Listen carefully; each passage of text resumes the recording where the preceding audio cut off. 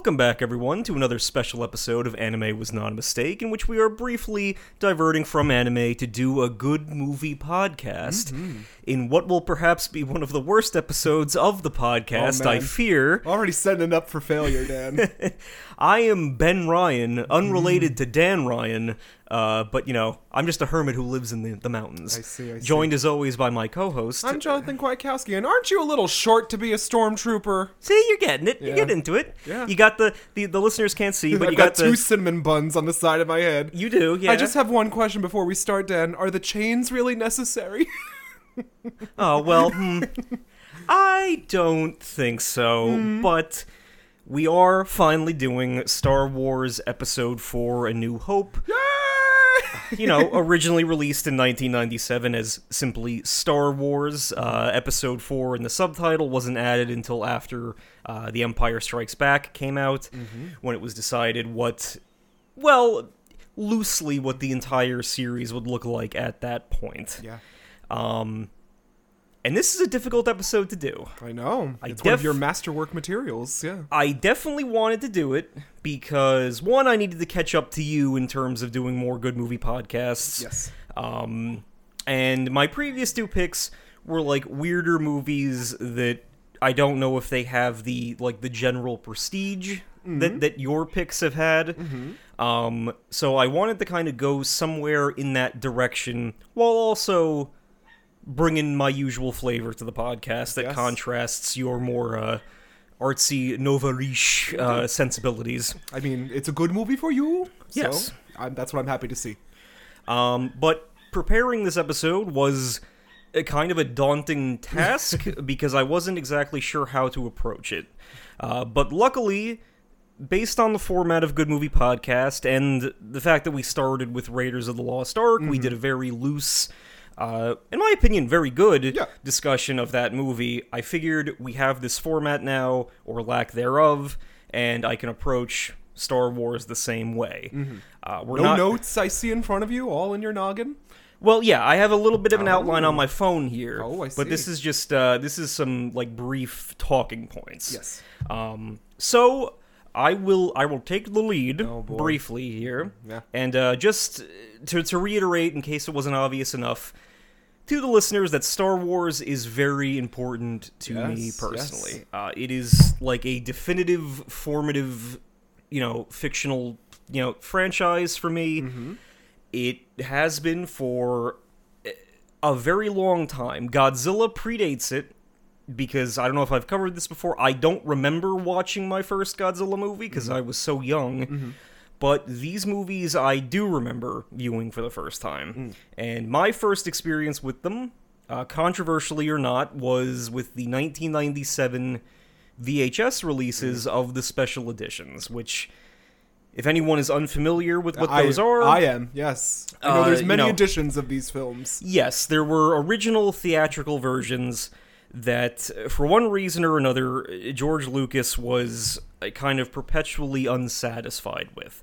So in the 90s, in the lead up to when the prequels were coming out and special effects were starting to level out for the 90s, he went back with his team at Lucasfilm and released the special editions, which included a number of new CGI'd scenes that were added in to kind of like put some flavor in the background. Originally, for instance, Jabba the Hutt had been portrayed as just, I think he had shown up in a deleted scene as just a portly dude, a crime boss, instead of the slug that we know and love from Return of the Jedi. So they went back in, added him into those scenes with some creative editing work, and added a lot of, like, CGI background flavor to make everything feel more alive in prep for doing that with the prequels. And those were released on VHS, and because George Lucas is very insistent that whatever the last edit of the movie is my canon vision, there has been debate for a number of years about, why didn't Lucasfilm ever release the theatrical versions again, and why hasn't Disney done that? But it is a very recurring thing with George Lucas that he wanted these stories to be told and experienced However, whatever the last canon state of them is. Part of me agrees with that. I mean, the film preservationist within me wants to see the original versions, but I can understand as a creator that you want to keep your works up to date and, as technology improves, maybe go back and add some things into it. Yeah. Some say some shouldn't do that, but I agree with his stance on that as well. He's wanting to tell the story as best he can, and even when he was making these first 3 movies, things were done on a very, very, very tight budget, and it's not surprising that he would walk away thinking, okay, there's something I wish I could have done there, something I wish I could have done there, and for the sake of bringing the viewers into this fantasy world, I have no problem with him going back and making those alterations. And some are more controversial than others. There's the famous, Han shooting first thing, which I think, in this version, which is it's the most recent Blu-ray release of these movies, of this movie specifically, where I think we still have a pretty atrocious edit of Han's neck, bending out of place to dodge Greedo's blaster fire, so that, it looks like Greedo provoked him. Yeah. But Han did shoot first, we know that much, but that's fine, because that's perfectly within his character to do. Yes. But that odd little addition is still in there, and I think in this version, as people have made fun of, they even added some gibberish that Greedo says after the fact, so that one scene... a reason to shoot a villain. Yeah, that one scene has not been left alone in any iteration of this movie. But again, I saw, these movies in that form the first time on those VHS cassettes, and that was right in the build-up to Episode 1 coming out in 1999. So this was the perfect storm for young Dan to get into these movies, because, you got these special editions. The opening of every VHS cassette, hypes up this, grand trilogy that's being told, and, The Phantom Menace is going to be coming out soon. Eventually it did. Those started releasing on VHS, teasing the next installment. You were like a pig in space shit. I was, and it was really, for me, the perfect time to get into those. And accordingly, since I was right at that age, I also started to get into the expanded universe books, like Shadows of the Empire, Heir to the Empire. You do know how to read, then. I do know how to read. That's the point I was going to make. Yeah. While young Jonathan was halfway through War and Peace, was pulling a Matilda, I was mostly the only thing that could get me to read for fun was the Star Wars books, and slapping Yoda on the cover. But I despite how Jonathan may treat me on his ivory tower, I was a proficient reader, but I didn't like reading, so I would, I needed Star Wars shit in order to motivate me to do that, but, to each their own. Yeah. So that's where I kind of, that's how I got into Star Wars. And then, around that time, like many people in our age group, we were coming up on the early internet. There were internet databases, there were forums where people were arguing about this shit even then. And, that's how I came up in this franchise. And the question would be, what prompted me to finally bring this to the podcast? Indeed. Well, one, I did just feel like it. Originally, back before we had thought to do Good Movie Podcast, the idea... It was always kicking around. It was always kicking around that eventually... Jonathan would give me the green light, give you the reins, and I would do a month or so at a time of Star Wars movies, and I would cover them the same way we cover the anime that we do, with a lot of background production information, blah blah blah, and then similar to what I did with the Godzilla movies and what you've done with your own favorite movies before Good Movie Podcast. Yes. But I was like, no, I just can't. No. I don't have it in me to, because there's so much to talk about. It's a daunting task. And the discourse around Star Wars on the internet does famously suck real bad. What? It really does. And it there's always this joke that Star Wars fans are the ones who hate Star Wars the most. But in my opinion, that's a very cutesy kind of gloss over as to what goes on with how this franchise is talked about. Yeah. I should clarify, because I've always joked about it on this podcast previously, and sometimes I've used some clumsy language. There's a few times where it might have sounded like I was dismissing all the movies as crap or something. Mm-hmm. I love every Star Wars movie. Yeah. I sincerely, unabashedly love every Star Wars movie. They're your that has children. ever How come could out. you choose? Because there's always like key moments that I always regret saying on this podcast. Like when we were lead up to the famous Dial of Destiny. Oh yeah. I was like, oh, we're gonna get a set of bad Star Wars movies, then one bad Indiana Jones movie, and then that's the cycle that we'll go through until the heat death of the sun. But that was just in terms of like public reaction. Yeah. There is not a bad Star Wars movie in my opinion. My favorites, as I have said before, are the middle installments of each trilogy. I got, Attack of the Clones for the prequels, which is going to be a debate to be had. I'm sure. Empire Strikes Back for this trilogy, and then The Last Jedi for the third. Yeah. But even extraneously, even things that weren't my favorite at some point have grown on me significantly. The Rise of Skywalker was a clown show. Only saw it that one time, We went and saw it, we guffawed, and I haven't seen it again since. but, in the era of COVID movies, I famously looked back at Rise of Skywalker, huddled in the corner, and I'm like, you know what? Oh God. You're not so bad. You're not the worst thing a movie can be at this point anymore. We forgive you. Yeah, as long as the Zapruder film is still in Yeah. existence, Dan will find something to forgive in the Star Wars franchise. Come back to the table. Yeah. And even when they've hit perceived stumbling blocks, like Solo did poorly at the box office, but it's still an enjoyable movie. I always advocate for recasting characters as needed to portray them younger, and what is it? You're looking at me like I'll know. The Shining prequel, Dr. Sleep. Dr. Sleep. I would know that, yeah. I always advocate going that route I enjoyed strongly. that too. Yeah. And I think like Alden Ehrenreich did a great job as young Han Solo, and that's the route that I wish more movies, franchise pieces like this in general would take. So again, always something positive to say about every Star Wars movie.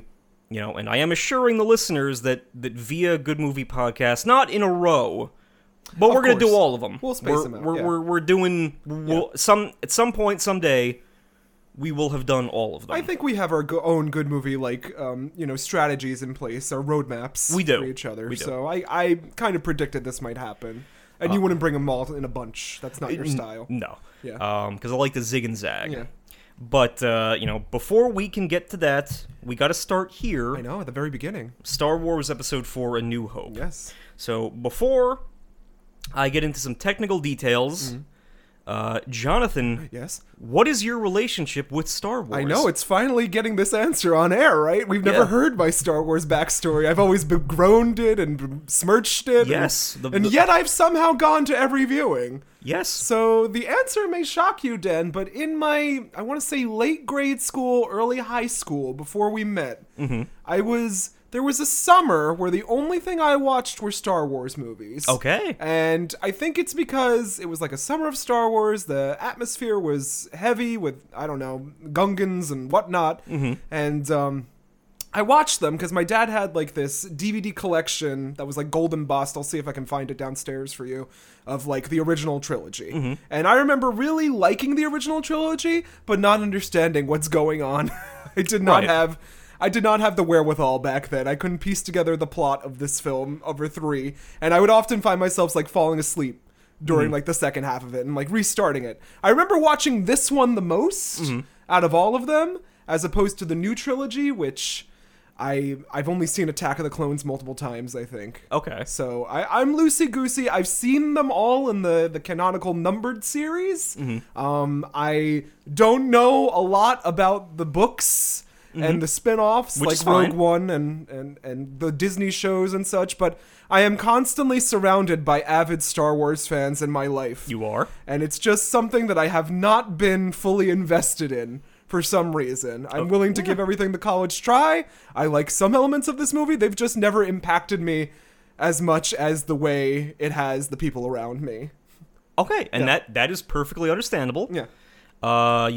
There was a line in there, you said your dad had a gold embossed Yeah. DVD collection. Yes. I had a silver embossed DVD I think it was collection. gold and silver. Like, the new ones were gold and the old ones were silver. Because I think he had both. It was actually full screen and widescreen. Of course. And I had the full screen Oh. DVD set, Yeah. and I would assume your dad then had the widescreen Yeah, set. because we're a cinematic family through and through. Definitely. Yeah. But that was a like a mid 2000s release that Yeah. came out, which was So- a big deal. I think I scooted down to Suncoast Video, God rest its soul, Yeah. to go pick that up when that came out, Yeah. to start the physical media shilling that we still do to Yeah, this so day. it was in grade school, I guess.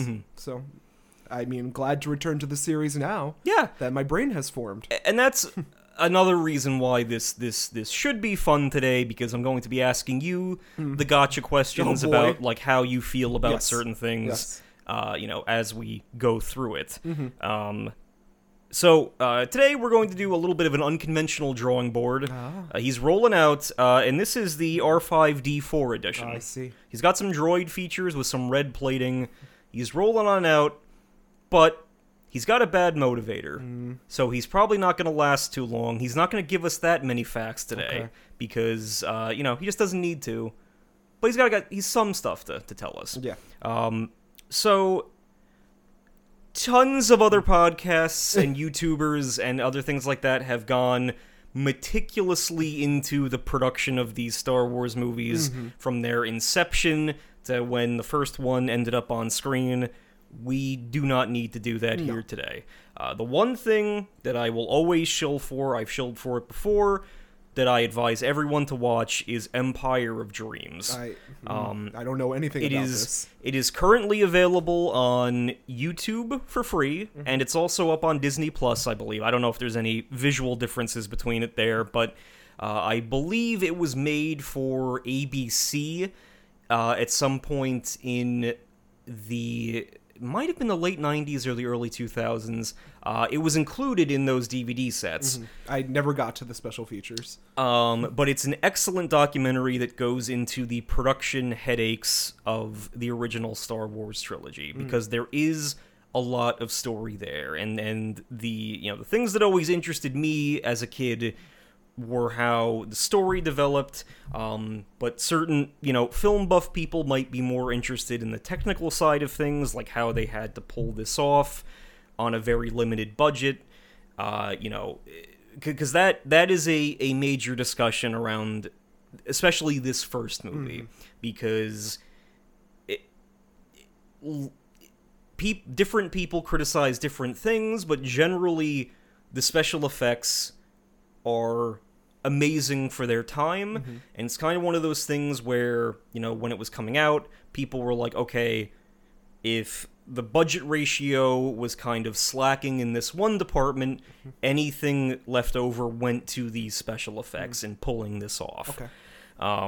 And this is like Frank Oz and stuff for like the practicals too, right? Yes, Okay. yeah. The lots of people at ILM, you get to see some of the model work that was done. That's a discussion that we'll also have when I bring the Star Trek movies. Oh, boy. Also, Yeah, I know even less about Star Trek. well, it's coming. Yeah. So very, very interesting stuff.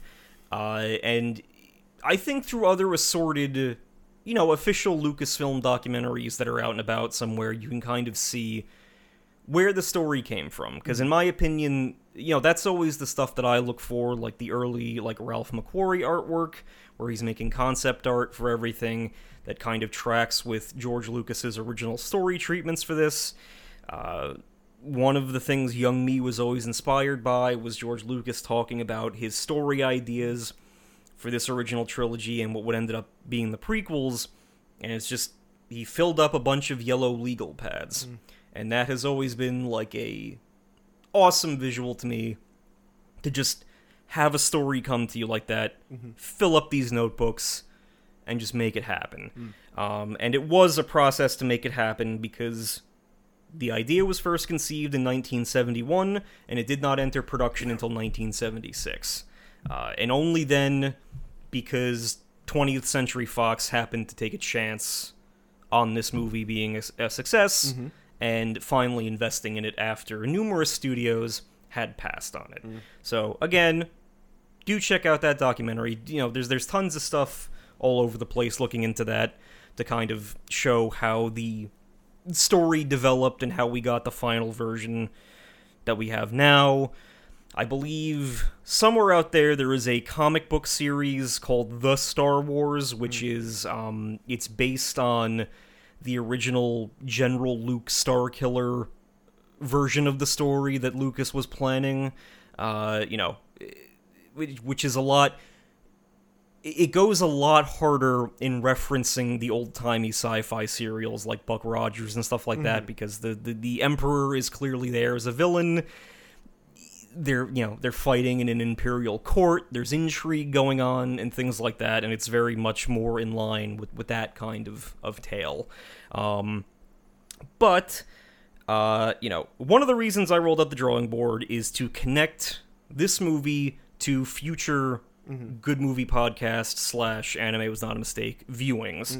Because it is a well-known fact that Episode 4 was heavily inspired by Akira Kurosawa's 1958 film The Hidden Fortress. And that movie will definitely be coming to the podcast either in GMP or in our Animasterpiece. And one of the block. Kurosawas I have yet to see. So yeah, probably even more so. I'll lay off on reason. that one then, yeah.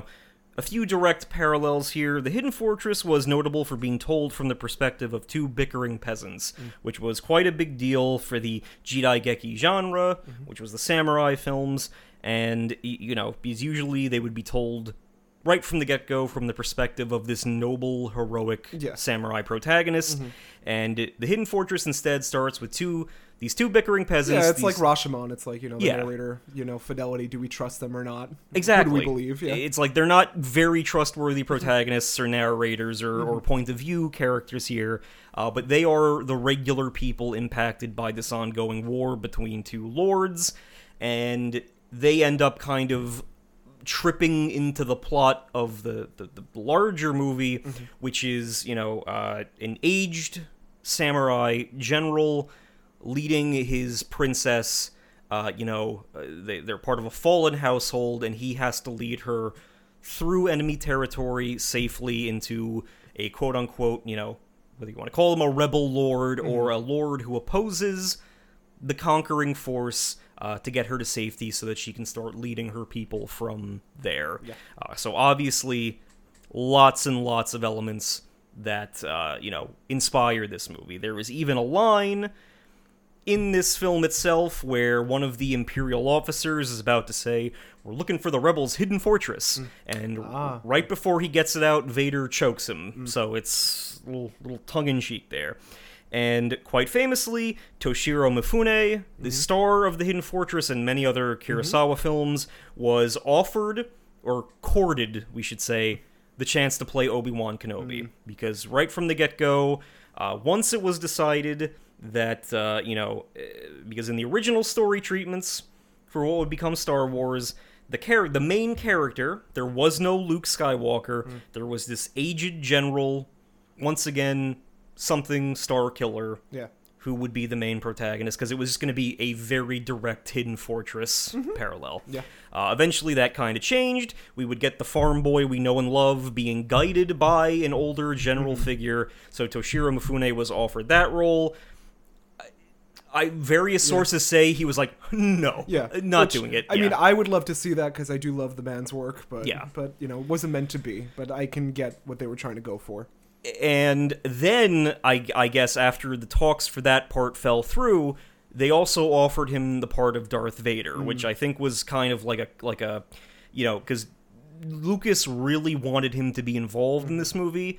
And he's like, okay, if you show up and you do stuff for Darth Vader, you won't have to be in the suit all the time because he's a masked warrior. You don't have to it's less of a commitment, but even that wasn't enough to get Mifune to agree to it, so he was sadly not involved in this.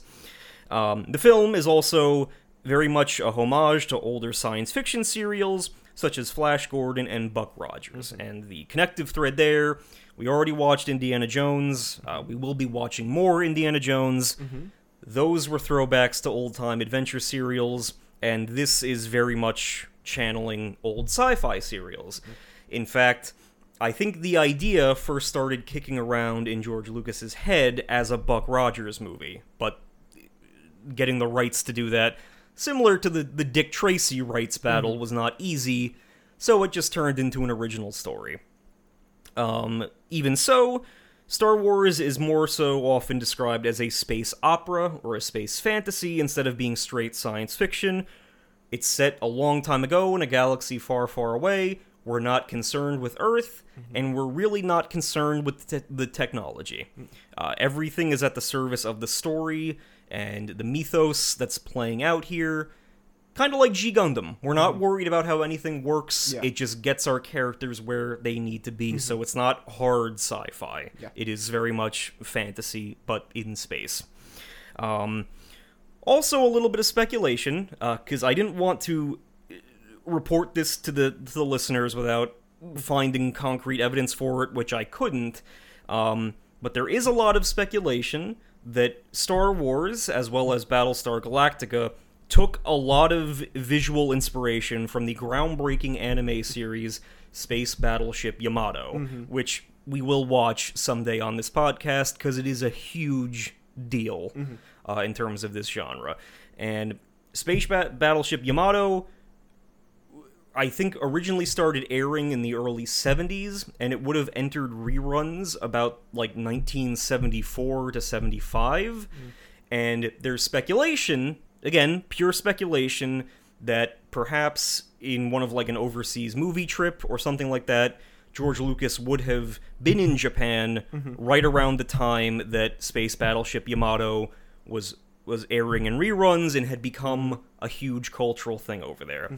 Because nowadays, when a lot of people stumble across Yamato for the first time, they think, oh, this must be aping off Star Wars, because visually it's two fleets battling in space. One is an empire with Nazi-esque themes, and the other one is a heroic Rebel UN-type force. And this has to be ripping off Star Wars. But no, Space Battleship Yamato came first by a number of years. Stealing from anime? But then, obviously, Star Wars would go on to influence plenty of anime in its own right. We got a lot of stuff that happens in Gundam. For example, Char is like a big, he's a take on that Vader masked character that kind of comes up. So I think it's been influential to a lot of the series that we have watched already. Obviously, it's some of the video games too. Yeah. Persona loves to reference it. So it's there. And of course, there's speculation that the opening world of Tatooine might have been influenced by Dune. So that's something close to your heart. The desert planet of Arrakis, yes. So, that is the only thing that I wheeled the drawing board out for. All right. His circuits are fried. Yeah. We're gonna buy a different droid instead of him But for I like today. this one. Yeah. But he's rolling back into the Jawas Sandcrawler. Okay. So we're going to get in and watch the movie now. When we come back, I will prep some questions as we go through the plot, as to get your opinion on certain things. But other than that, it's going to be a very loose, freewheeling discussion. So, Jonathan, I have to ask, are you ready to take your first steps into a much larger world? I don't know. Little fish, big pond. All I've got on my side is the Schwartz. Oh, Yeah. someday too. Saw that more than Star Wars. But hopefully you're not a gooberfish. No. Let's all go to the lobby. Let's all go to the lobby. Let's all go to the lobby. And we are back, everyone, having just watched Star Wars Episode 4 A New Hope here on Good Movie Podcast. Any initial thoughts? Because, again, this was... You have seen this movie before, but this was the first, viewing, Adult viewing, where your I would eyes say, are open to everything. So yeah, it's a good movie. I can understand why people developed a fan base over this. I do think it's a little bit simple, but it is the first one that we were exposed to. It runs a little bit longer, or it feels a little bit longer, even though it's only 2 hours. It is, yeah. So, I don't know. I enjoyed it. I enjoyed it more than I thought I was going to. Very for good. a Star Wars viewing. Yeah. So, everyone knows the story of Star Wars, but I will, I'll walk us through the plot, just because that's tradition. But I'll try to bring up trivia where and when I can, and I will be asking some questions about how everything proceeds. And I did promise that this was going to be a somewhat anime-themed romp, so keep that in mind as we kind of advance through, those plot beats. Okay. Because that's what we'll be focusing on. So we open on the iconic Star Wars opening title crawl, informing us about the state of the galaxy far, far away. Interesting opening. I'm surprised that American audiences had the audacity to read like 3 short paragraphs. Yeah. Before. I mean, they're kind of forced to. It starts with that John Williams score, though, which immediately like wakes you up and draws you in. So, it does. Why not do a little light reading before your movie? And it's no big deal to us today, but it must always be restated that George Lucas ran into a lot of pushback and controversy for not having any opening credits. He wanted the audience to start immersed in this fictional world with no... production logos beyond 20th Century Fox and Lucasfilm, and it goes right into that opening title crawl, and the fight over not having opening credits was so severe that George Lucas actually backed out of the Directors Guild, and that would create a lot of stress factors when he went in to make Empire and Return of the Jedi. Yeah. He did not direct those two because the process of doing this one was so stressful. Obviously, I'm blanking on their name, but the Richard Marroquin for Return of the Jedi, and then Irvin Kershner for Empire Strikes Back. I didn't know he didn't direct them. No, he did not. Oh, interesting. But I reversed it. Yeah. Kershner was Empire, and then Richard Marroquin was Return of the Jedi, but they were also not like Directors Guild people. They were kind of like, favors that George Lucas had to call in. He couldn't turn to people like Spielberg or anyone else because it was just, it was a daunting task, and there was still a lot of bad blood between him and the Directors Guild. Yeah. Interesting, though, because, that was the time for the opening credits, but we're long since past that now. Yeah. Movies can have them or can't have them. Yeah. But, it's just interesting that he just got so much pushback at that time. No, and it's one of those things where it might not even factor, into our minds today. But, back then when you sat down to watch a movie, you would have, like, the 10-minute orchestrated... Yeah, the overture. Yeah, just classique, going into it. But this does give the same vibes as that. It does. 'Cause it sets the mood, it gives that. But it doesn't break your immersion by reminding you that it's a movie. Yes. So... iconic opening crawl, state of the galaxy. The Empire is in control of things, the Galactic Empire, and they are facing off against a band of rebels who have just scored a victory prior to this movie, which we later see in Rogue One, that we will get to someday. But the rebels have intercepted plans for the Empire's new secret battle station, the Death Star. And given them to Princess Leia. And who is escaping on her way to reconvene with her father and the rest of the rebels on Alderaan. But she is currently being pursued doggedly by an Imperial Star Destroyer, and that is where we open an iconic opening scene. I think when people talk about this movie who were there in theaters, they always describe, like, this is one of those things where, like, the train is gonna come out of the screen and hit you in the theater. It just blew people away. Popcorn in the air. Because we open from a camera perspective underneath the two ships. The Tantive 4, the Rebel blockade runner, goes first. It's shooting backwards, and then this gigantic angular Imperial Star Destroyer follows it, and we have our first battle in space. And the fan base would never complain about slow-moving space chases. Certainly again. not. Certainly not. No. Never again. Yeah.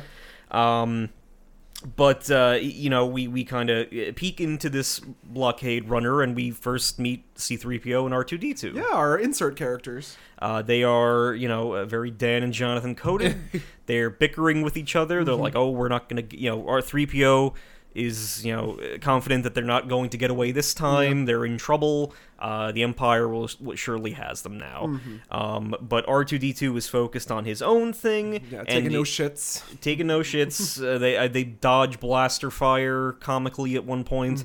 But R2-D2 is determined to go meet with Princess Leia, who is hiding somewhere else on this ship.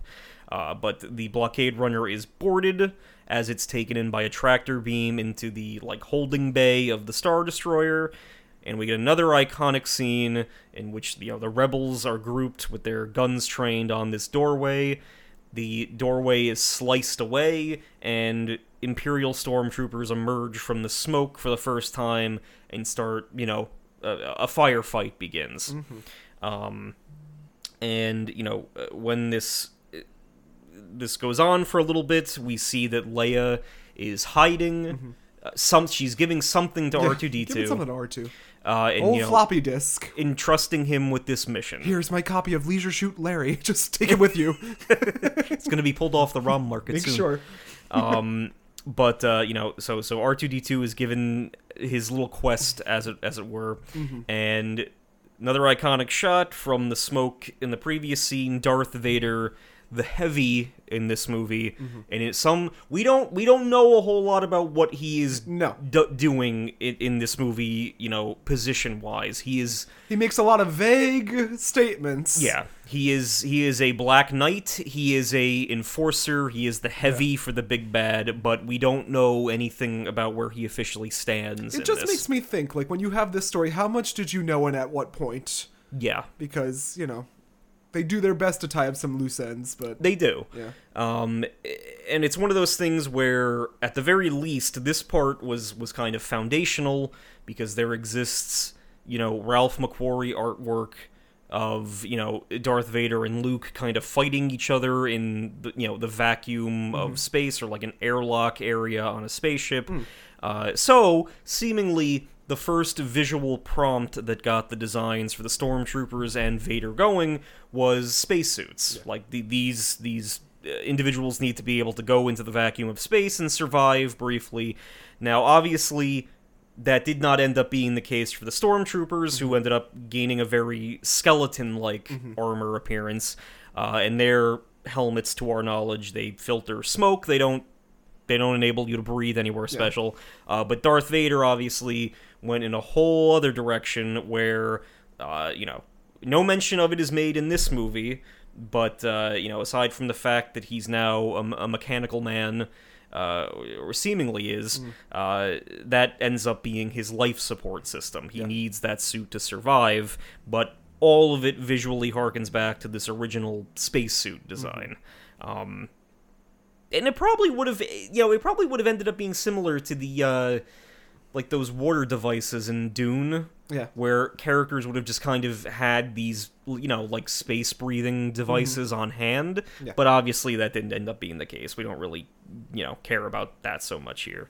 But that does lead to the first character prompt here. What do you think of Darth Vader in this movie? I always thought he was interesting. I don't find him as intimidating as I think, once you know his whole backstory, maybe he gets a little bit more so. I also don't think I knew exactly what the Galactic Federation did wrong until they blew up a planet. Oh, the Galactic Empire? Or, that. Yeah. I never really knew as a kid why they were fighting so much. Yeah, they are kind of just assholes in this, so we don't know the context of what's going on.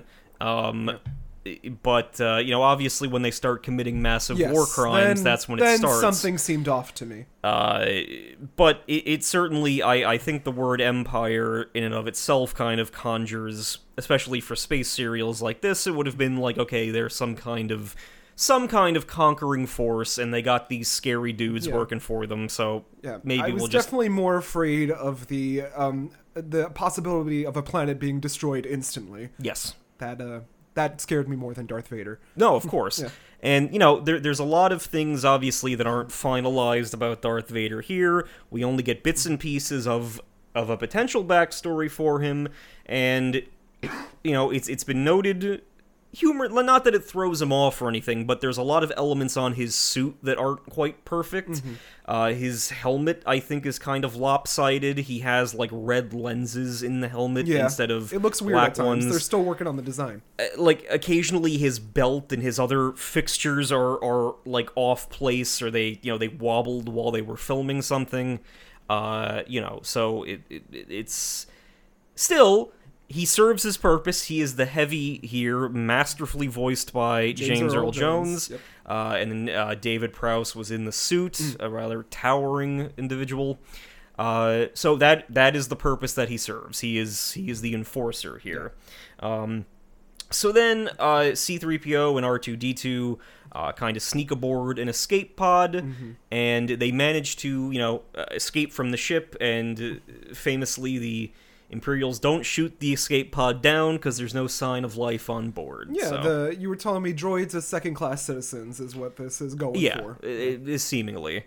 It becomes a recurring thing. Obviously, when this movie was being written, it was just droids are second-class citizens, and then if you want to bring in the Clone Wars stuff, it's like droids, we're just the enemy in a war, so maybe people are even more pissed about them now, but that's up to interpretation. Leia is briefly interrogated by Darth Vader. He's like, you're not an ambassador, you're not anything, you're a traitor. Don't touch me, I'm a politician! Yes, she claims to be an ambassador. And she is a senator for the Imperial Senate, but this is not a goodwill mission, this is not business as usual. Darth Vader, declares her a traitor and has her taken away. This would be me. You don't want to hurt me. I'm just a figurehead. But with little, bits and pieces of quick dialogue to show what's going on here, seemingly... Like Darth Vader, I thought I smelt your stinky butt over here. Yeah, Leia gets in a few lines like that, and then I think Darth Vader gets in a line like, okay, the senators would be pretty pissed if they found out about this, so... scuttle the ship, kill the crew, and just say that there was some kind of accident or run-in with them that caused their deaths. So we're not going to let this news get out if we can help it. So then we R2 and C-3PO land on Tatooine, this desert planet, a desolate desert planet. They immediately butt heads. R2 decides to go one way, 3PO goes another. 3PO is absconded by someone. He waves them down, and we don't see what happens, but he was taken by the Jawas. And R2 is also quickly attacked and kidnapped by the Jawas. Too scary for me. Who are little hooded dudes who specialize in gathering scrap and reselling electronics at exorbitant prices in their sandcrawler vehicles. That is their whole business. That is what they do. But, things are looking bleak for R2 and 3PO. They are reunited aboard the Sandcrawler, but obviously they're now kept under restraining bolts, and they're just going to be sold off. I didn't remember all the droid work we got in this film. Lots of puppets. Truly are narrators. Or, I mean C-3PO and R2 in general. Yeah. We see a lot of them, and they kind of carry the plot forward. They do, yeah. And that ties back to the Hidden Fortress, but they, remain consistently... I don't know, there's just... They are, in my opinion, they have always been comic relief characters done the best way possible. They are... You would feel terrible if something happened to either of them. They are... That trope done, I would say, to perfection, almost. So, at this point, we are wondering what's going to happen to the droids, and we see that, we open on this moisture farm in the middle of, Tatooine's, expansive desert, and there's a farm boy there, Luke Skywalker. And Dan Lightrunner. He is his Uncle Owen, who is a moisture farmer, and his Aunt Beru is there. She's requesting that they buy a droid that can speak Bocce, which is not the game that old Italian men play. No. It's a language here. But Owen is an old grizzled farmer who, needs more droids to help with the manual labor around, the farm, and also to interface with the computer systems on the moisture evaporators, because that's what they do. They're all about, like Dune, harvesting moisture. Yeah. So the Jawas bring out their stock, and Owen picks C-3PO because he has the best language database. And at first he picks R5, the little red guy, but he quickly breaks down because his motivator is fried, and R2D2 by luck is chosen instead. Yeah, I thought C-3PO would fight a little bit more for R2D2, but he's like, well, I guess I have to now. Well, yeah. Because 3PO is very by the books, well, guess this is my Bye. lot now, so be it. But Luke is put in charge of, cleaning the two droids off and getting them ready for work. And in the process of cleaning R2, he activates Leia's holographic message, the famous "Help me, Obi-Wan Kenobi, you are my only hope." And Luke, being a curious and very bored farm boy, wants to know more. It sounds like a princess is in trouble. She might need our help. What do we do? But R2 insists that he pretends to have forgotten what the message is. He pretends that he's having YouTube playback issues because of the restraining bolt that keeps them, presumably in the property. So Luke takes it off, but R2's like, whoops, message is gone. Nothing I can do. But thanks for taking that thing off. And, we get a little bit more about Luke kind of musing about his future. Yeah. He famously doesn't want to be there, wants to go to the academy. He wants to go to the academy. He, his friends have already gone to the Imperial Academy to become pilots. That is his dream as well. But Uncle Owen is kind of insisting that he stick around for another season to help with the farming. You say that every season. And that's kind of he has that argument with his aunt and uncle, and we get the famous binary star theme where he goes up, he looks at the twin setting suns, and he's pondering what his future holds. Meet me in Space Paris. So what do you think of Luke Skywalker? I like him. He's relatable. He's innocent. He's a young ingenue. Could have been the guy from Carrie. Same time, same thing. He's a happy-go-lucky fella. He is. He hasn't had anything bad about him. He's a little too naive at times, but he's young. He is a good protagonist. He is Luke Skywalker. I don't need to state my love for Luke Skywalker. That should be obvious. He's good, but not annoying. Yes, he is. I don't know, one of my fave movie heroes growing up, and remains so. In this movie, he is just as he should be. He is very, naive, kind of, and he can be a little whiny and snarky, but that tracks with how his character develops, not only throughout this story, but, throughout the rest of the trilogy. And unlike that Avatar series coming up, we're going to let our characters have flaws so that we can tell a story, because that's what we're doing here. Yeah.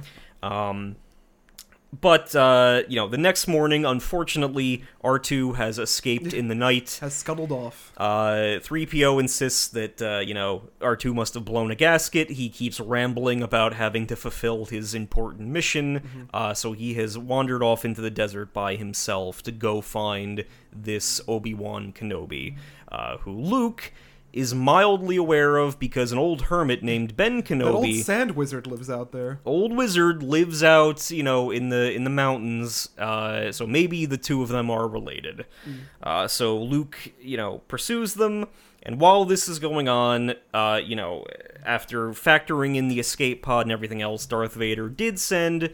a squadron of stormtroopers down to Tatooine to start searching for the plans, because they need to get those back, and they need to wipe out any trace of them having existed. So Luke follows R2 and finds him in this little canyon. And Luke, R2 is still insisting that he must find Obi-Wan Kenobi. It's like a matter of life and death. And they are then attacked by Tusken Raiders, aka Sand People, who are, kind of masked, bandaged aliens who live within Tatooine's desert. And they are a constant presence on this planet, but we do not get any more development for them for a long time. Probably in expanded universe stuff, there's things out there about them, but then it wasn't until like the Book of Boba Fett that we actually took any time to chill with them in a live action and learn about setting. their culture. So, they're attacked. Luke is knocked unconscious at first. R2 is forced to go hide in a little cave, and 3PO has his arm ripped off. Yeah. But Obi-Wan Kenobi arrives And gives a scary old man noise. makes in most interpretations, this is the roar of a crate dragon. Is a predator that would be found, a very dangerous predator that would have been found in the Tatooine desert, and that is supposed to be the sound that he is recreating using the Force. And that sound has changed frequently between edits of this movie. So I think in the original, it was just like a scary hollering noise, and then it was something else, and they finally settled on this version. Ben Kenobi quickly reveals that he is Obi-Wan Kenobi. Why, that's me. And he's playing very coy about things. He's like, oh, I don't remember ever owning a droid, but who knows? And, for safety purposes, he decides to bring Luke back to his, desert hut to discuss things further, because they have a lot to talk about. And just as a quick aside here, because, again, we're framing this in terms of how we've watched anime. We recently started, Soul Eater. We got this part of the movie comprises the intro arc. Yeah. We got the first problem, our first confrontation, the things going down. We're starting to get introduced to our cast. We got our hero, we got the princess, we got the heavy, and we got the old mentor figure who is stepping in to try to teach our hero stuff about the world. And I should note that in terms of cut content, there was more on Tatooine here. There was quite famously a whole deleted scene where Luke is hanging out with his ruffian friends at, like, Tashi Station, and Biggs Darklighter, his mustachioed, very, very 70s-looking friend, is there, and he's like, I'm graduating from the academy, and I've linked up with some people who are looking to change things politically. And he's like, Luke, you better stick around here, or else you're gonna get yourself into trouble. And it's this whole thing where a bunch of teens look up, they see the Imperial Star Destroyer taking down the Tantive, the Rebel blockade runner, and that was kind of our, original introduction to, like, one of our Luke's goal. Goal scenes. There was also, I think, more to do with Obi-Wan Kenobi kind of finding the droids first, but they kind of factored in that Luke wouldn't have been introduced until like 20 minutes into the movie, so they cut some of that to get Luke's arc front and center for that part. But in Obi-Wan's hut, Obi-Wan finally explains more about Luke's father, who we've had mentioned before. According to Owen, he was a spice freighter who died in some kind of ship accident. And Obi-Wan reveals that no, your father was a Jedi Knight like myself, and he died at the hands of Darth Vader, this apprentice of mine who went rogue and aided the Empire in hunting down and destroying the Jedi.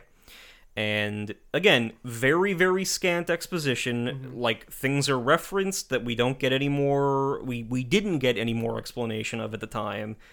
But we know the fact that there was an order of Jedi Knights. They were the guardians of peace and justice in the Old Republic before the Empire rose, and that Darth Vader assisted them in wiping out the Jedi. And to me, that is like a perfect setup right there. There is not too much thrown at you. There is so much mystery left intact as to what that means. The Clone Wars are referenced. We don't know what they are. It's just a science fiction-y sounding event that happened in the past, that the Jedi, something pivotal happened to them, and that's all we need. And one of my favorite things, and this is something that I will do my best to unpack in excruciating detail when we get to the prequels, it's something that I wish the prequels had maintained slightly better, is this mystique of what the Jedi Don't were over-explain. back in the day. But most importantly, Obi-Wan hands Luke his father's lightsaber, which is apparently a keepsake that Luke's father would have wanted him to have, and this is the weapon of a Jedi, a civilized and elegant device that is, superior to a blaster, and it's the light. What do you think of the lightsabers? It's an interesting weapon. It's a sword made of light, man. Yeah. It is. I was always scared of it. It can cut through things. Yeah, Just you saw an don't arm off. you don't want to look down the barrel of it and then accidentally poke my eye out. or the emitter, I should say. Yeah. Oh. But there is always important stuff to emphasize here with like the Jedi Geki like inspiration, because there's so much world building that's been done behind the scenes with how lightsabers operate, and it's never explained in any of the movies, but lightsabers do have a sharp edge and a blunt edge, because they are not a beam of light, they are an arc of plasma, sort of like a chainsaw that goes up from the hilt and then back down into it. So it is very much like a katana in that sense, and that it's not, in this movie at least, because we usually see Obi-Wan use it. The first time he takes it out in the canteen a little bit, he like unsheathes it like a katana, one quick slash to take the people out, and that's it. So it is an elegant weapon, and you have to be trained to use it. You have to kind of understand how, you have to be careful with it, because it might, I think there's cases where it could hit off of something and it will be like a blunted glance, because you didn't hit the edge properly. So it goes into this whole thing about that samurai theming. It's like anyone can pick it up and wield it, but to get really good with it, you obviously have to, Train. have some kind of discipline, and you got to have a force connection to properly wield it 100%. Well, to varying degrees, but we will get into that as the series kind of evolves. But that is what we know based on this movie by itself. So Leia has been brought aboard the Death Star as a prisoner. They are torturing her for information. Yeah, with Torture Bot. With Torture Bot, he's a little ball with syringes. Many sharp things on it. And it is in the Death Star conference room that we get some more exposition stating that the Imperial Senate has been dissolved.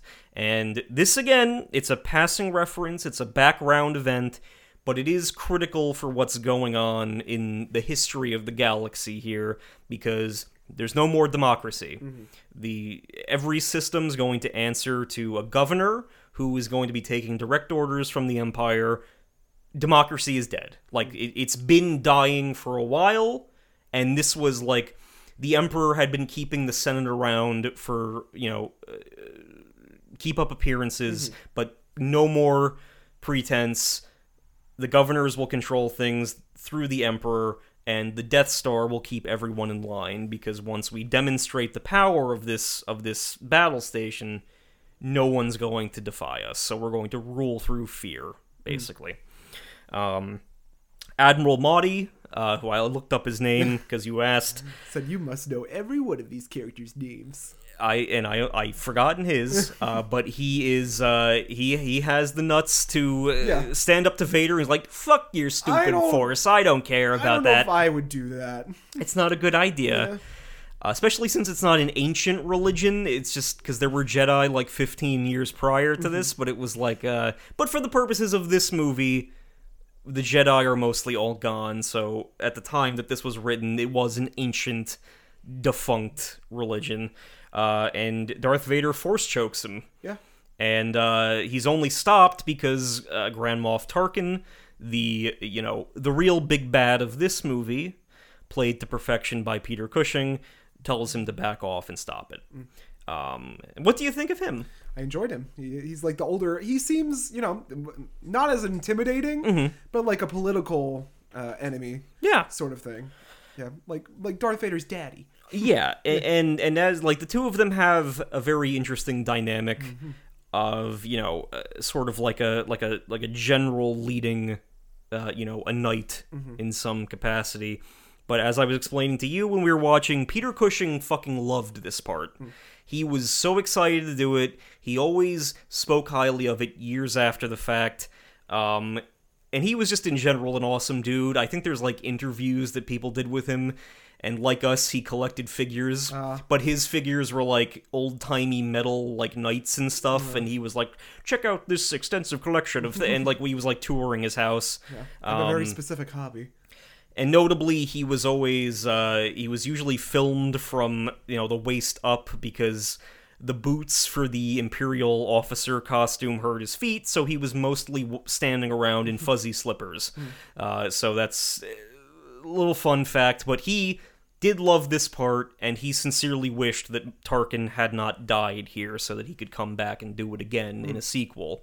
And that is contrasted with the public perception of how Alec Guinness felt about these movies, because Alec Guinness was a classically trained Jonathan actor of stage and screen prior to this, and booked this chicken shit gig. There's lots of also funny interviews of him talking about this, where he's like, well, I flipped through the script and it was some sort of science fiction thing, and the dialogue was shit. It was shit. It was very aerobic, and I just Pedantic, it was crap. And but of course I had to keep turning the page, and then I called and said, sure, I'll do it. And he obviously comes back for the two sequels as a Force ghost. But I think it's never like seething hatred for Star Wars. He was just upset that it overshadowed the rest of his career. The Jonathan things that he had done in his career, the more serious acting parts that he had amassed up until this point. And it was generally agreed by the cast and crew as they were making this movie that the dialogue needed a lot of work, that it was kind of, they had to, as actors, make changes on the fly sometime, because whatever you think of George Lucas, he had trouble writing realistic sounding dialogue. And that leads into all these other debates about, how much did editing save this movie? Not as much as people think. The only points where editing kind of saved this are arguably cutting the Biggs part so that we kind of just get to know Luke better by himself, and other things to kind of space out the time and pacing. But it was this first movie very much a group effort to make this happen the way that it did. And visually, I just must say that this film, in my opinion, still holds up. It's got like it doesn't look like an old-timey sci-fi movie. It looks like Star Wars. It has the Z-Rust quality to it, is what it's the used future look, where these ships and the droids and the locations look lived in, and they look used, and it just still, I think, holds up very well. Yeah, part of me wants to see that older version, though, of course. The CGI stuff. It would definitely be an interesting movie-going experience to finally check that out. But the droids, in their search for the droids, the Imperial stormtroopers, killed the Jawas, massacred them, and then led them back to Uncle Owen and Aunt Beru. Yeah. Oh boy, take a drink. And they have been killed. They're massacred, Raiders of the Lost Ark style. Their skin stripped from their bones. Nothing left but skeletons. They have been killed by flamethrowers, and as is often discussed, in this movie, the Empire is an imperialistic force, probably paralleling America in the Vietnam War, and if anything was frequently used during the Vietnam War, it was flamethrowers. So that's probably where that imagery comes to mind. With his only family on the planet dead, Luke does resolve to go with Obi-Wan on this quest and become a Jedi himself.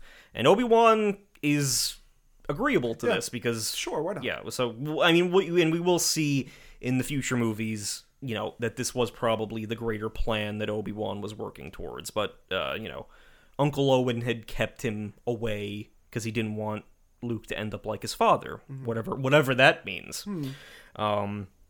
So they go to Mos Eisley, a wretched hive of scum and villainy where street toughs gather and hang out, but it is also a good place to find a pilot who can get you off planet. And the Mos Eisley in this scene, because this was post-special edition, is filled with a bunch of CGI critters and creatures, just...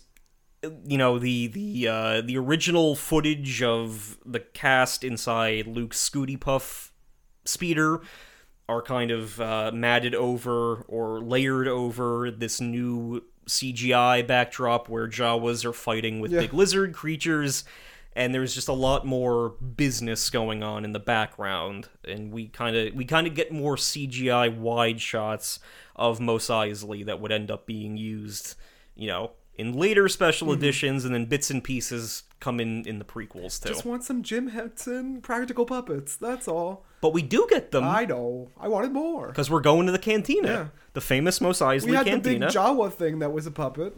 We do. Yeah, like their steed. But, they go to this cantina where Obi-Wan hopes to find a pilot willing to transport them discreetly. Classic cantina bop.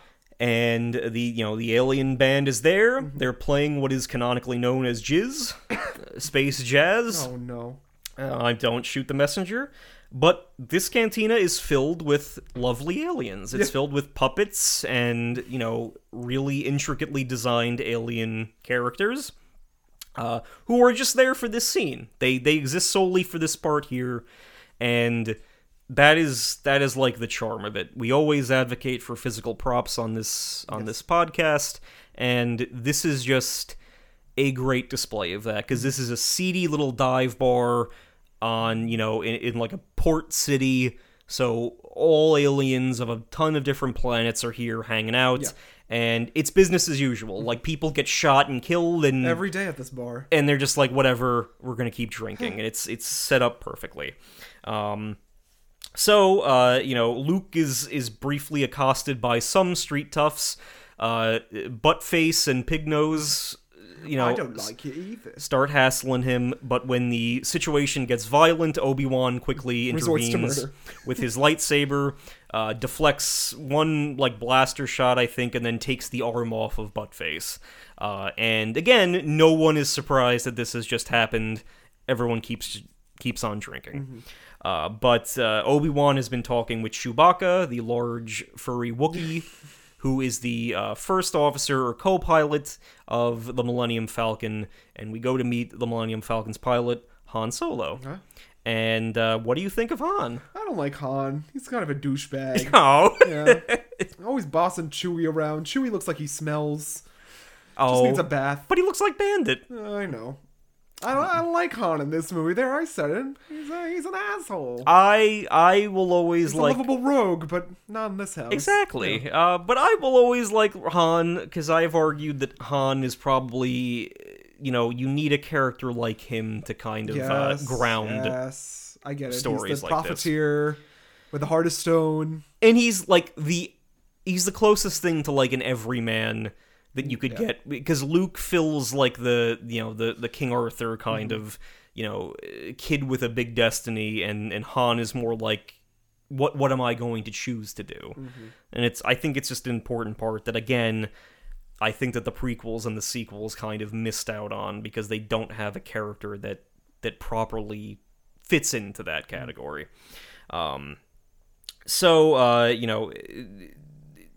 Han Solo promises discretion.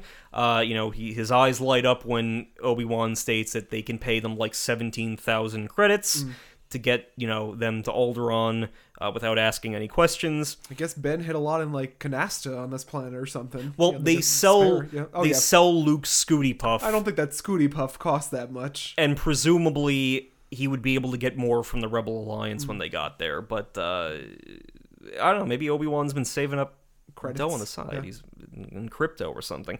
And then we get the famous brag from Han Solo. They're like, "Oh, this is the ship that made the Kessel Run in less than 12 parsecs." And Sure. Yeah. we're not going to do a deep dive into that until we get to that Solo Oh, movie, because there's a whole boy. discussion to be had there. Yeah. But, they decide to, meet Han over at the docking bay to depart.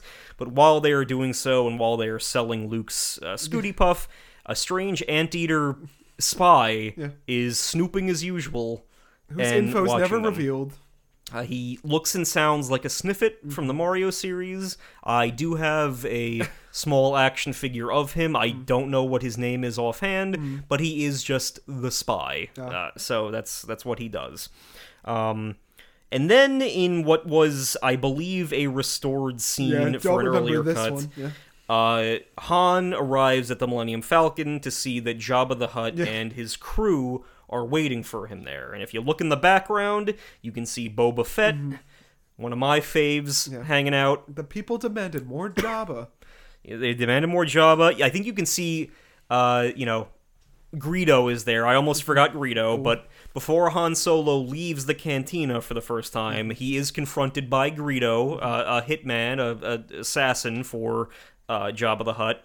And in this edit, it's not that pronounced. Yeah, I didn't notice it. I was looking for it. It looks like when they redid this, it looks more like it should, and that Han shoots first. But that's kind of establishing that Han is doing whatever it takes to survive. Yeah. But I bring it up because, like, in the background of this Jabba scene, there's like a reused Greedo costume. So there's another Greedo in the background. Greedo's sibling.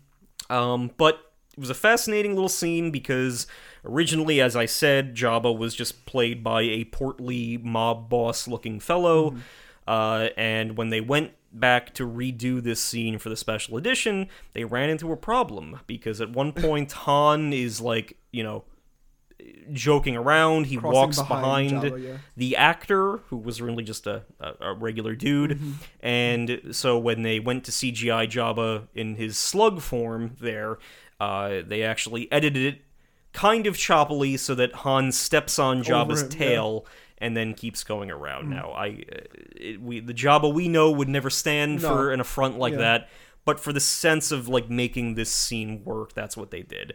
But Jabba's like, you owe me a shitload of money. You dumped your cargo that you were running for me when, like, an Imperial patrol came by.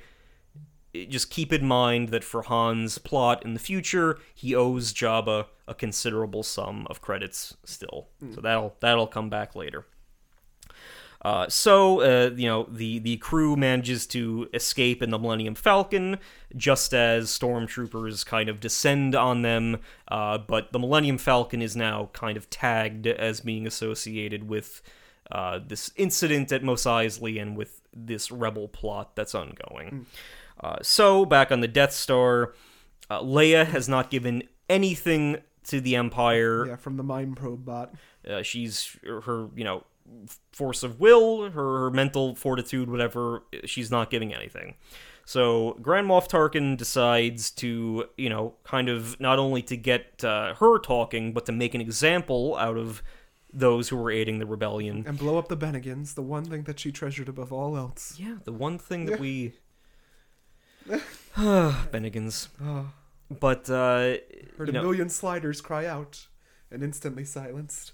Is again, I was telling Jonathan, I've been watching these original broadcast versions of MST3K on YouTube, and they have all the 90s commercials intact. There's Bugle Boy jeans ads, there's ads for every kind of Nikon camera imaginable, Suzuki Samurais, Toyota Camrys, everything that the people in the 90s were celebrating.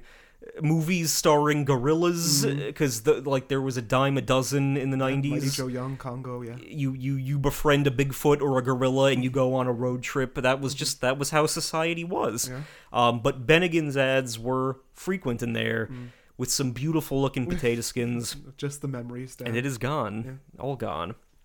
But under threat of having her planet destroyed, Leia kind of, gives false information, says that there is a rebel base on Dantooine, that is the planet that they should be looking for, but Tarkin is like, that's kind of a backwater. The only way that we're going to properly send a message is to destroy Alderaan, and they do. They charge up the main beam of the Death Star that fires and destroys the planet in a single hit. And Ben feels it elsewhere. Yes. A million voices crying out all at once and then suddenly going silent. Alderaan is all the gone? And it is one of those things that, with the benefits of, kind of current technology, that once we get to Rogue One, we can kind of see partially what happens when this Death Star cannon hits a planet. In that movie, it doesn't fire at full power, because they can't conflict with this movie, but it is one of the things we get to see eventually. But Alderaan is destroyed, and even in the face of that, Leia gave them false information. There was there was a base on Dantooine, but it's empty and abandoned, so Leia is kind of unbreakable. So eventually they're just like, give it a little bit, we're just going to execute her. Like, there's nothing else we can do here. So, on board the Millennium Falcon, Luke is being given his first training in using the Force. He's deflecting little, zap bolts from a training ball that's floating around and trying to shoot him, and he's supposed to block them with his lightsaber blade. And that, doesn't come up a lot in the original trilogy, but by the time we get to Return of the Jedi, deflecting blaster bolts is a fairly big deal, especially then when we get to the prequels, too. And in the video games. Yes. So, Luke is training. Han comes in to say he doesn't believe in that stuff. No. Bunch of hocus pocus. Yeah. I don't want nothing to do with it. Cockamamie religion. Only thing you need is a gun. Yeah, and some cash. And a that's whiskey bottle, yeah. And Luke, Space whiskey. Because Han doesn't believe in fate or destiny. He believes in making his own way. That's important. But then Obi-Wan, to kind of have Luke take the next step, has him put on a helmet with a blast shield down so that he's essentially blindfolded doing this training. Yeah. And after a few missteps, Luke is able to successfully block the blaster bolts with the lightsaber. And that's the first, sort of Force ability that we see happen. Aside from Obi-Wan using the Jedi mind trick on the Stormtroopers back, on Tatooine. But that's more exposition. The Force is that's what it is. It is a cosmic force holding the universe together, tying good and evil, etc., binding all of us together. So they arrive where Alderaan should be, but Alderaan is gone. It's just a bunch of rocks. Just rocks, and how odd. And they think is it a meteor shower? Like, what is this? But no more Alderaan, and there is a lone TIE fighter out amidst this debris. That is surprising, because a TIE fighter is a short-range craft. It couldn't go anywhere without some kind of Imperial base nearby. But it is heading back to that small moon over there. That's not a moon, Dan. It's the Death Star. And this goes to emphasize that to the characters in universe, this is a big deal. There's never been anything like this that they have seen. This is a new weapon that's going to kind of change the game here.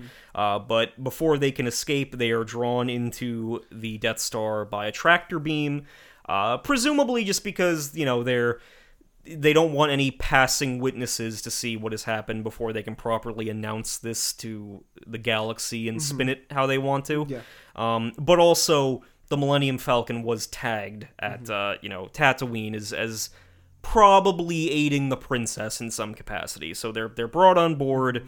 But Vader feels something. Vader feels something, something he hasn't felt in a long time. In years.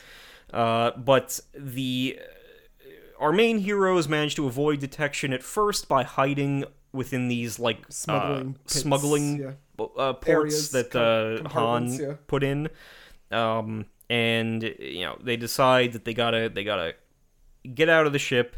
They gotta go rescue Leia, and Obi-Wan takes it upon himself. I'm going to go and disable the tractor beam. Yeah. And he kind of ominously tells Luke that no matter what happens from here, the Force is with you. Don't worry about what's going to happen. So the rescue operation begins. Luke and Han manage to steal some stormtrooper armor and, head to the detention area. R2 and C-3PO are left in, like, a data comms room where they can kind of hang out and map the place out while Luke, Han, and Chewbacca, who they're pretending to take prisoner, is with them. But Han and Luke and Chewbacca get to the detention level where Princess Leia is being held. A little famous scene where they blow away every Imperial officer in there. And try to pretend everything's okay. They shoot down the cameras, and then Han awkwardly tries to oh, no, we had a weapons misfire, but we're good. Sorry, don't send anyone. Don't check. We're good. And then he just ends up blowing up the communicator anyway. So they managed to get Princess Leia out of her cell. Looking pretty good for all the mental and physical torture that she's been through. Hey, she's resilient, at the very least. Doesn't look like she cried a drop, Dan. And that's Leia. Yeah. She doesn't allow herself, I think she even says when they arrive on Yavin later, there's no time to mourn anyone right now because we still have, a fight. Yeah. Ongoing. And that's what Leia is. Leia is the toughest of these three characters. Han and Luke can be goobers in their own right, but Leia has to kind of keep things together. And in this case, they escape down a garbage chute to kind of get away from the Imperials who are swarming the detention level now. Famous trash compactor scene. There's a garbage beast in there. A Dianoga is what it's called. Of course. It's swimming around, eating that garbage water. That's what it likes. A space testness shot after all this. Yeah. But the garbage compactor does start compacting. But at the last minute, Luke is able to get a message to 3PO to have R2 shut down the garbage compactors. We get some good droid bonding time. We do. He's like, oh, my metal hands were too slow, R2, hear them scream. Yeah. Yeah. And this is one of the first time that R2 uses his little scomp link where he to plug in play. Plugs into the wall and then, looks at everything and alters things. We were saying R2 must have far more storage than our PS5, so... Almost certainly, yeah. What's on the chopping block next? I don't know. Probably Cyberpunk, but who knows?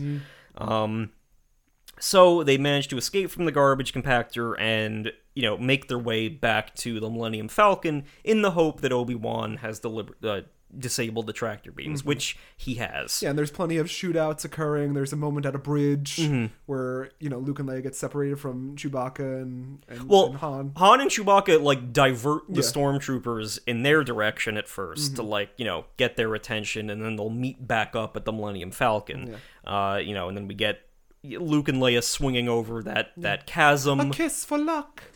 Which luckily is as far as it went, since they're revealed to be siblings. But spoiler. But they do get back to the Millennium Falcon, and but before Obi-Wan can get there, he is finally confronted with his old apprentice Darth Vader, and they have the first lightsaber duel in Star Wars proper. A very low stakes, it feels like. It's low energy. I know we got an oldie here, trained fencer. And it feels like Harry Potter with Dumbledore fighting. The practical version, the practical explanation for this is just that the lightsaber props in this first movie were they were sticks fitted just with fluorescent tubes, fluorescent lights. Oh no, even less than that. They were reflective tubes with 3M tape over them or something. And they were fragile, so if you made too much of an impact with them, they'd just break, and you'd have to restart the filming the scene. So they couldn't do anything as like daring as they did in the sequels with it, like in this first, because they hadn't figured out the way to do it yet. Yeah. But then in like an in-universe sense, whenever people talk about this fight, it's like, oh, okay, maybe Darth Vader wasn't going like ham on this. It's like an old man versus, you know, a machine man. But that doesn't really track with what we know Vader can do. So, but it comes down to this is practically how it had to be shot. Yeah. And there was no way around it looking like this. But, you know, Obi-Wan promises Vader that if he strikes him down, he will become more powerful than you can ever imagine. And with Luke watching from afar, Obi-Wan is indeed struck down by Darth Vader. Famous scene, he disappears into his robes and just, like, vanishes, seemingly. He pulls an Elphaba. And his disembodied voice actually encourages a despondent Luke to just escape and run. Yeah. So they successfully, escape with Princess Leia. They are briefly chased and attacked by Some TIE fighters. Yep. But they fend them off with the Millennium Falcon's mounted guns. Another famous space battle scene. Which again, everything in here serves a practical purpose. We see like the little screens and it's just like two red, spirograph drawings like overlapping. Then that's how you target them, and it's just charming in its own way. But they do manage to successfully stop the TIE fighters and escape. But they, obviously Luke is very sad about Obi-Wan to the point where Leia comforts him, like, okay, despite her planet being gone. But they finally arrive. And isn't this the part where she's talking to Han like, all you care about is money? Yeah, because Han's like, I'm getting paid, I'm getting out of here. Your like, friend over here, I wonder if he cares about anything. Well, or anyone. Well, famously, he drops the line, I'm not in this for your revolution. Like, I don't care about what the political situation is, I'm getting paid and I'm getting out. And that's, and then we have like a cute moment where Luke is like, I care. Like, oh yeah, I care. Yeah, and then Han's like, I care. So what do you think, kid? Do you think a scoundrel like me and a princess could get together? And he's like, no, I don't. So it's like they're jealous and stuff. So they finally arrive at the main rebel base, seemingly at Yavin 4. And here's where the puzzle pieced together for me. It is. It's the Battle of Yavin. This is the Battle of Yavin. But the It's kind of like an understated moment, but Leia does speculate, and it's later confirmed that the Empire was just tracking the Millennium Falcon. They installed a tracking beacon in the ship when it was, under lock and key there, and it was like, okay, so even if they escape, they'll lead us back to the Rebel base, and that is what happens. Yeah.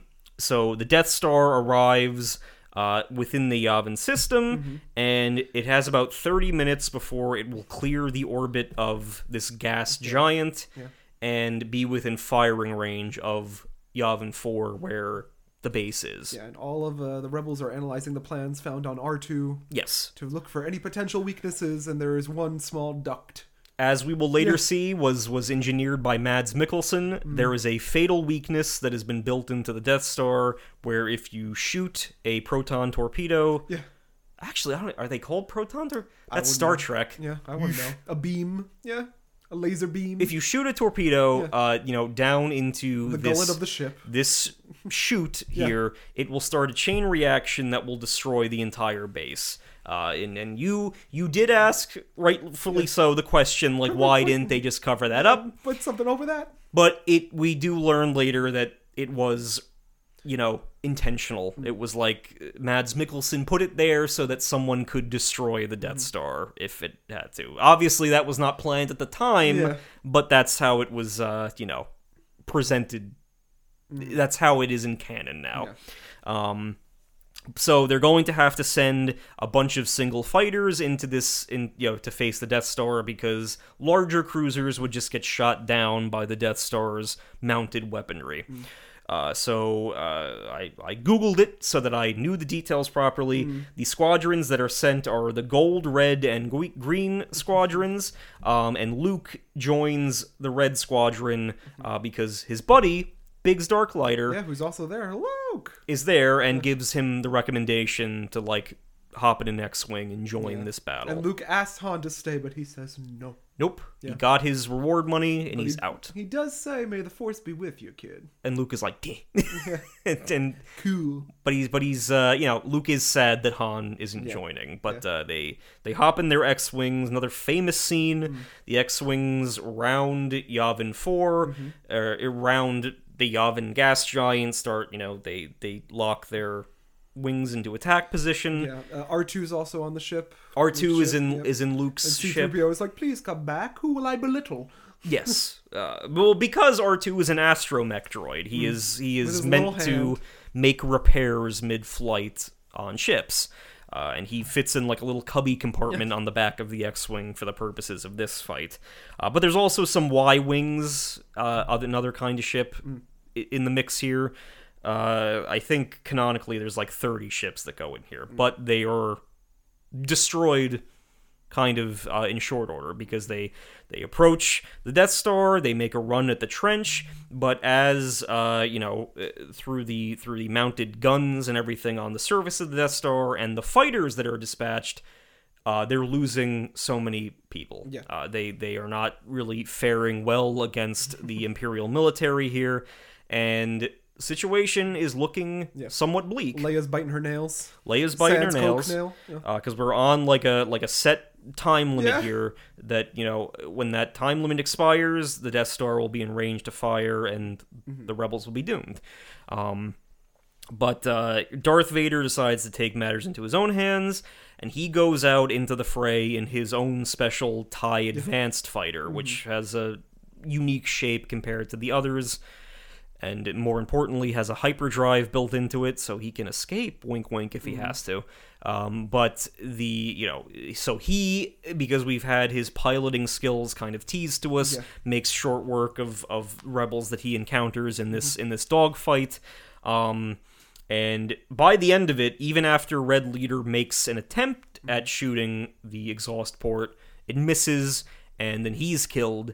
And the only ones that are left at the final stretch, Wedge has his X-Wing damaged, so he has to flee the battle, but Wedge does survive. And then Biggs, who is kind of watching Luke's back, is sadly killed by Vader in this dogfight. R.I.P. We knew them for 5 minutes. And that leaves just Luke making Just this trench Luke. run. Yep. Famously by himself. We got the camera zooming down into the trench. We got 2 different countdowns occurring at the same time. We got the machine showing us how close we're getting. Yes, and then Vader's adjusting his I have scope. you now. But a Yeehoo Yahoo! rings out as Han in the Millennium Falcon kind of fly Does down one decent thing. and shoot down the other 2 TIE fighters and damage Vader's TIE Advanced Wing enough so that he spirals out and flies off into space nearby. Yes. And that's probably my favorite moment in the movie is when Han returns to do that. It's cheesy, but it's a favorite of mine. And Luke is continuing the run, and he hears Ben's voice urging him to just trust in the Force. Don't use your no-scope. So don't use the no hacks. scope. Yeah. So Luke turns off his targeting computer, trusts in the Force, and fires the missiles that go into the exhaust port and destroy the Death Star. And Tarkin, who had pridefully stayed behind because it's a moment of triumph, I'm not leaving, is destroyed along with the Death Star. Just a lot of violence. I mean, it's like 70s violence when people blown up, and not like any on-screen deaths, but a lot of people die in this movie. Yeah, they do. And then Darth Vader is spinning out in space. He levels out, presumably looks and says, "Oh shit! They just blew up the Death Star," and he flees to I'll parts be back, unknown. Gadget. And And then really quick wrap up to this film. Luke, Han, and Leia reunite at the base. R2 and C-3PO's love is rekindled. Yeah, R2 got his head shot. Yeah, at this part I didn't like. Like C-3PO was like, "Please repair him," and Luke's like, "He'll be fine." Yeah, well, he will be. He'll be repaired. Yeah, but I mean, Okay. And 3PO's like, you can take my circuits if you need them, please. Like, I've grown so used to him. But R2 is fine, as is 3PO.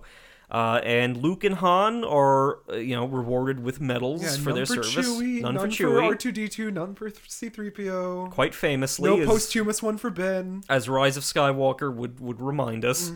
And... it's a happy... The Empire is not defeated. No. But it is a happy ending for our characters at this point. Yes. But there is so much left to do in this galaxy. I know. I would think it would be the end of this, but no, there's still more. Much more. Thanks to incredible, word of mouth and tons of sold out theaters and tons of toys that were sold before they even physically existed, Star Wars would continue, and the Empire would strike back, which we will get to inevitably on this podcast. Any final thoughts? I enjoyed it. It's a fun little romp. Why did I ever not like Star Wars? Yeah, exactly. Surely nothing wrong happens in this series. It doesn't get dumb or stupid or... No, not at any point. The acting isn't cheesy or... Not at any point. Yeah, I don't think so. But right now, I'm in a good spot. So, yay Star Wars. Yeah, no, yay Star Wars. I am very happy and grateful that I got to share this movie on the podcast. You got it out of your system. You must feel clean. I did. So I can you can rest easy now. Dabble back into some obscure shit before we move on to the next installment. But yeah, I'm happy we got to cover it. It was fitting for a good movie podcast. I love Star Wars. Yes, I love Star Wars. I like Star Wars. But before we wrap up this good movie podcast for the day, is there anywhere that our audience can reach us? You can find me, Jonathan Kwiatkowski, at Losing My Mind JK on Instagram, Drink and Read JK on Twitter, X, and then also Losing My Mind JK on the TikTok. You can also follow my other two podcasts, being Nightcaps at the Theater and Drink and Read the Podcast. You can find me on Instagram, X, and Threads as King_Dennis, where I have some artwork and a backlog that I'm going to start uploading. Some new season art, too, to share. Exactly. They offer us some teases for what's to come. I'm very pleased with how that. I think it'll... it came out well. I'm excited. And Drawing Board got a new design for the new year, too. So, new year, new him. Yeah. Finally. But... any teases about what's to come, Jonathan? Well, we're going back to Deathmeister Academy in Nevada. I'm excited. And we met our groups of Reapers and Weapons. And now we're going to meet the big bad, our first big bad of the series. Very good. And see how that plays out. Maybe, Dan, you'll draw the immortal blade, Excalibur. Oh, that little dude. He's coming then. What do you mean? He's the greatest weapon of all. Well, I'm excited either way, and I'll end on R.I.P. Porkins.